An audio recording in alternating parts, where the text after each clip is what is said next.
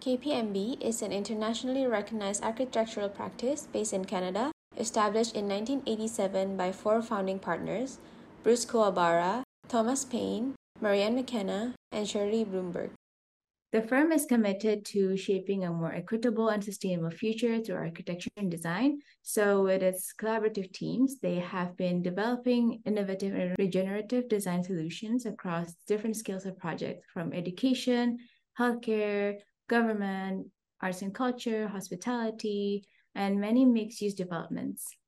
Today, we will be conversing about fostering equity, diversity, and inclusion through architecture with Mitchell Hall, one of the partners at KPMB. So super excited to learn more about it. So thank you so much for joining us, Mitchell.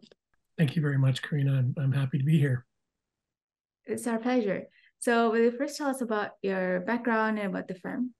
So I've been with the firm for 34 of the 36 years that it's been in existence. Wow. I started there pretty soon after school, so I've been around for the evolution of the practice over the years, and still there because frankly I love the people that I work with. I think that we're about 120 people. I would suggest that we're very like-minded and very passionate about what we do. I think that the key differentiators for us, you mentioned a few in your intro, is we're great collaborators. We pursue design excellence in a very rigorous way. It's in our DNA, and we're committed to making a really positive change. I mean, we believe that the buildings and environments we design catalyze positive change. So I think that that's at the root of who we are. And I think another differentiator is that we actually we have continuity from beginning to end, which I think is somewhat unusual in the architectural profession. So what I mean by that is, the members of the team, or a number of them, begin at the beginning and we're there at the end, and then some. I was actually having a conversation with a client that for a winery I did 25 years ago about making some improvements. So in a way, our buildings are kind of like our children. You never stop being a parent, kind of in a way. But that's super cool. So actually, if we zoom out a little bit, I'm curious about how do you see the role of people in architecture in general?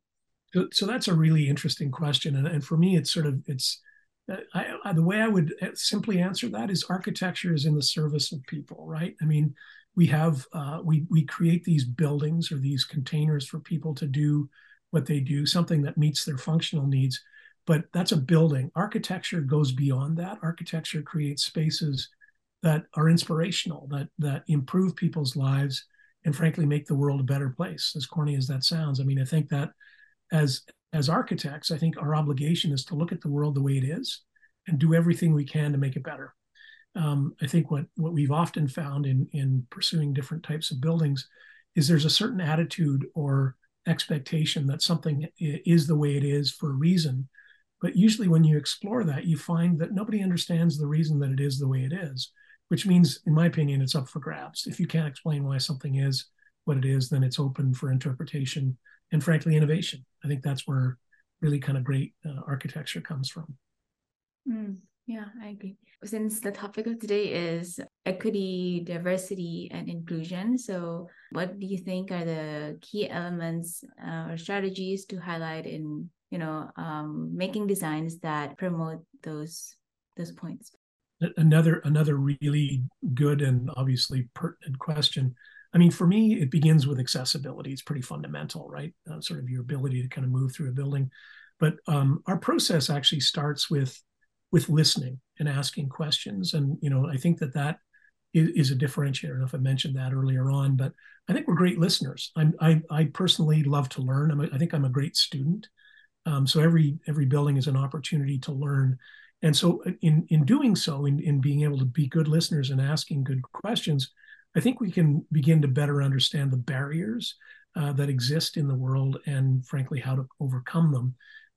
We're great collaborators. We engage in a broad level of stakeholder engagement across multiple disciplines and multiple stakeholders, and that process allows us to kind of think more deeply about the kind of issues that are that need to be addressed with regards to equity, diversity, and inclusion. And when necessary, we bring in subject matter experts. When we're happy to admit when we don't know something, but we're also smart enough to know to go out and seek out that advice and engage those people in the discussion, and therefore hopefully come up with solutions that address the challenges of the modern world. That's super nice. So now, will you share with us about the LEAF project, and initially, what did you try to achieve through the design, and about the outcomes as well? So the brief for us was to create a modern purpose. The building was about a modern purpose, and we went, okay, what does that mean? What does a modern purpose mean? And for our client, it was about celebrating the relationship between plants and people, essentially cultural and botanical diversity. So, I've had the privilege of working on all kinds of different projects in my career, and this one's pretty unique. I'm sure you'll agree. I mean, not a lot of people get to design buildings like this, and we competed for it and we won. But the inspiration really was nature itself and the geometries that are found in nature. The Fibonacci sequence is basically a mathematical sequence that determines the shape of nautilus shells and sunflowers and various other forms in nature, ferns. And so that became sort of a guiding light for the geometry of the roof in particular. If you look at the roof, I think you'll see the geometry I'm referring to for obvious reasons, right? I mean, nature's kind of figured it out, right? The other thing that one of my hobbies over the last 30 years has been raising bonsai trees. And so for us, the idea of this bonsai, or the building as a tree, was kind of intriguing as an idea. Winnipeg is a very flat landscape. It's essentially a prairie. And this idea that maybe you could do a building as a tree, that you could climb up where the branches became the biomes and you could kind of see the world in a slightly different way, was kind of really interesting to us. And the other thing about bonsai, as I'm sure you know, is that it's a perfected form of nature, right? It's man sort of manipulating nature to make it even more beautiful than it is. And the fact that it's contained, which is literally what these biomes are, right? There are these entire landscapes that are contained within a building. So for us, that was a pretty good starting point for the building. So that's where these kind of biomes come from. And I don't know if you know anything about Winnipeg, but the climate in Winnipeg goes from minus 40 degrees Celsius to plus 40 degrees Celsius. So, winters are very cold, summers are very hot and humid. So how do you create, an environment within a building that sustains, in this case, a subtropical and a Mediterranean kind of climate? So there was a huge sort of technical challenge. Sustainability is always top of mind for us. It's one of obviously our drivers. And so there was a need to kind of explore very simple passive systems like orientation with regards to the sun, natural ventilation when it gets too hot, the literally dampers that open at the top and the bottom, and to try to minimize the mechanical implications of the building. So again, this idea of kind of creating a really sustainable approach. The roof was a huge deal for us. In fact, in a lot of ways, it became the project because we needed to make sure that we created an environment where plants could grow and thrive in this kind of climate that I'm describing. So we explored this material called ETFE, which is ethylene tetrafluoride ethylene. And it's essentially a plastic foil, but it's very transparent.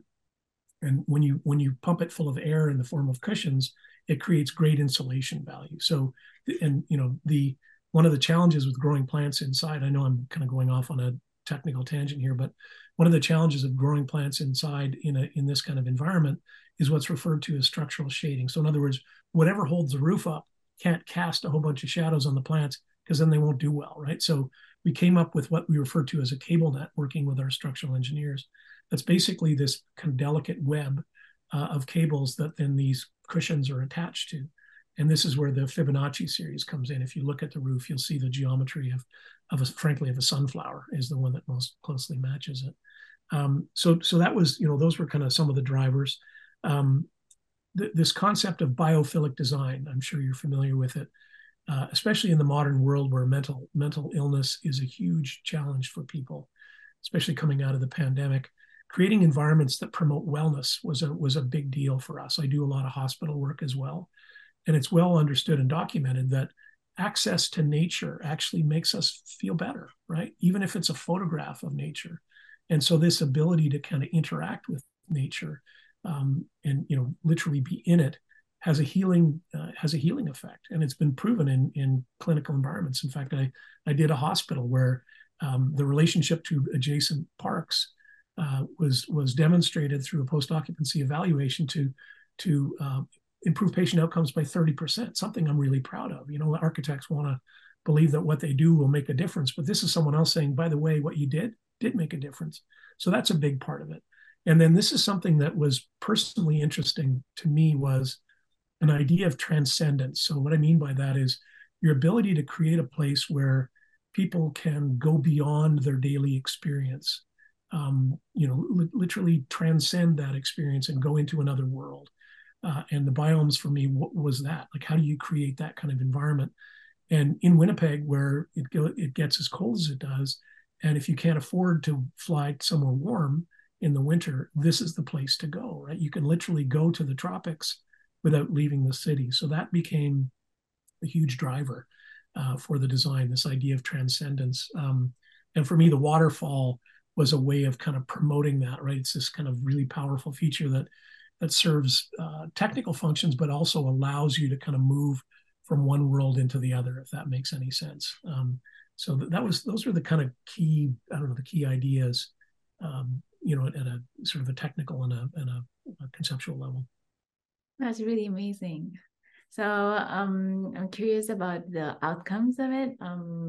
How does the organic design maybe become a reflection of culture in Canada? So that's another really good question. I mean, I think you know this about Canada. Canada is a very multicultural country, right? And what's great about this country is it allows people of different cultures to maintain connections to their roots and beliefs. They're not sort of indoctrinated into someone else's view of the world. They're allowed to participate in the country and carry on the way they would in their own country, and essentially live in those kind of communities. So I think right off the bat, this idea of cultural diversity is very much about what this building is all about, right? We spoke about cultural and botanical diversity, the relationship between people and plants. There was a story about a gentleman from the Philippines who lives in Winnipeg, and he like the last time he was in the Philippines was he was a kid, and he went into the biome and he saw a plant that he hadn't seen since he was a little boy, and he literally burst into tears, right? So it was this kind of making these kind of connections back to that, and kind of celebrating where he was coming from. I mean, at a purely formal level, I would say that the shape of the roof, although we've described it as sort of a flower or whatever, I think it also connotes shelter, right? Literally a roof over your head, that could be related to multiple cultures, quite frankly, in terms of including indigenous cultures here in Canada, that kind of speaks to this idea of shelter. But I think more so the building itself and the plan of the building is very open, it's very inclusive, and I think it's very welcoming. And to me, that's what Canada's all about. Yeah, it looks really nice. I bet it has a really amazing social experience as well. It does. I'm biased, but it does. Yeah, no, it's a pretty special place. Yeah, I bet. So, lastly, how do you envision the role of architecture in tackling the issues related to climate change and sustainable urban developments? So we had a really interesting chat about this the other morning, and I'll give you an example in a minute. But basically, for me, it's obviously going beyond LEED. That's sort of a statement of the obvious.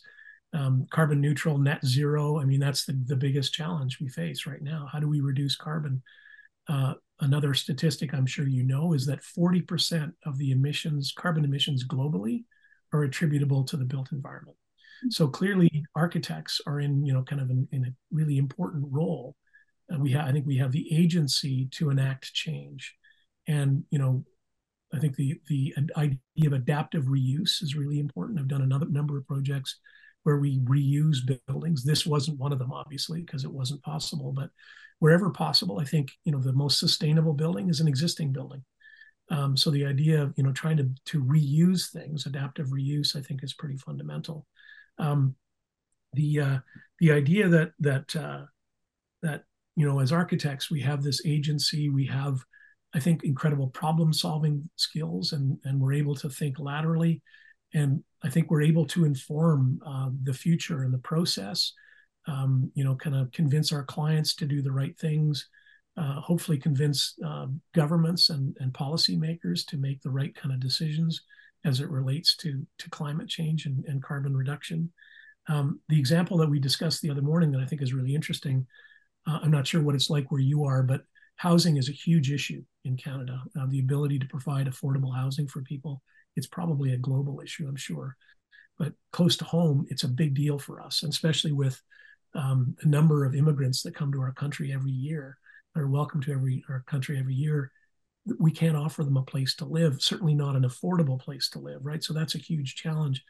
And the study that we talked about the other day was interesting because it basically said this idea, and I'm not sure if this is applicable to Jakarta, probably not, but single family homes in Canada, because there's so much space in Canada, there's this perception that you can just keep sprawling out in the suburbs forever because there's so much land.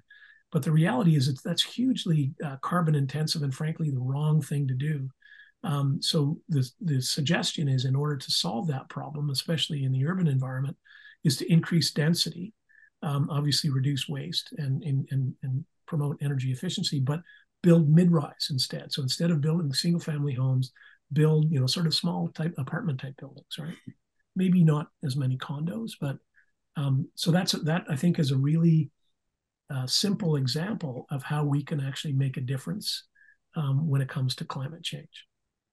That's amazing. Yeah, I'm really glad that, and I'm really excited because like architects are in the position to lead changes, and with their lateral and forward thinking, we can get together all these different collaborators to think about the future. And I was also inspired by actually the firm's approach in, collaboration and continuity. I think that's big because that means caring not only during the lifetime of the project, but also like beyond that, right? After the building is built, you do beyond even the post occupancy evaluation. It's more about, checking back in on it 5, 10, 20, 30 years after that and see how it's doing. Maybe it needs some adaptations. Maybe it's like requiring a new purpose. That's also going back to like your idea of adaptive reuse, right? Absolutely. The example of the winery today, that building's also hugely successful. It's a little, it's a little worn because, buildings don't, they show their wear after a while. They need to be maintained. That's one of the biggest challenges.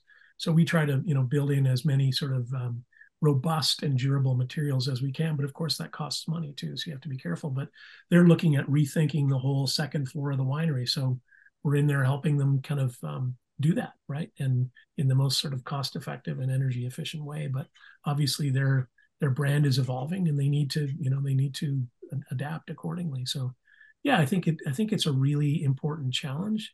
And as you say, we're really well positioned to help direct things, help move things in the right direction, kind of motivate and communicate and collaborate. So I agree. Cool. Thank you so much for the talk today. We learned a lot and keep doing great things.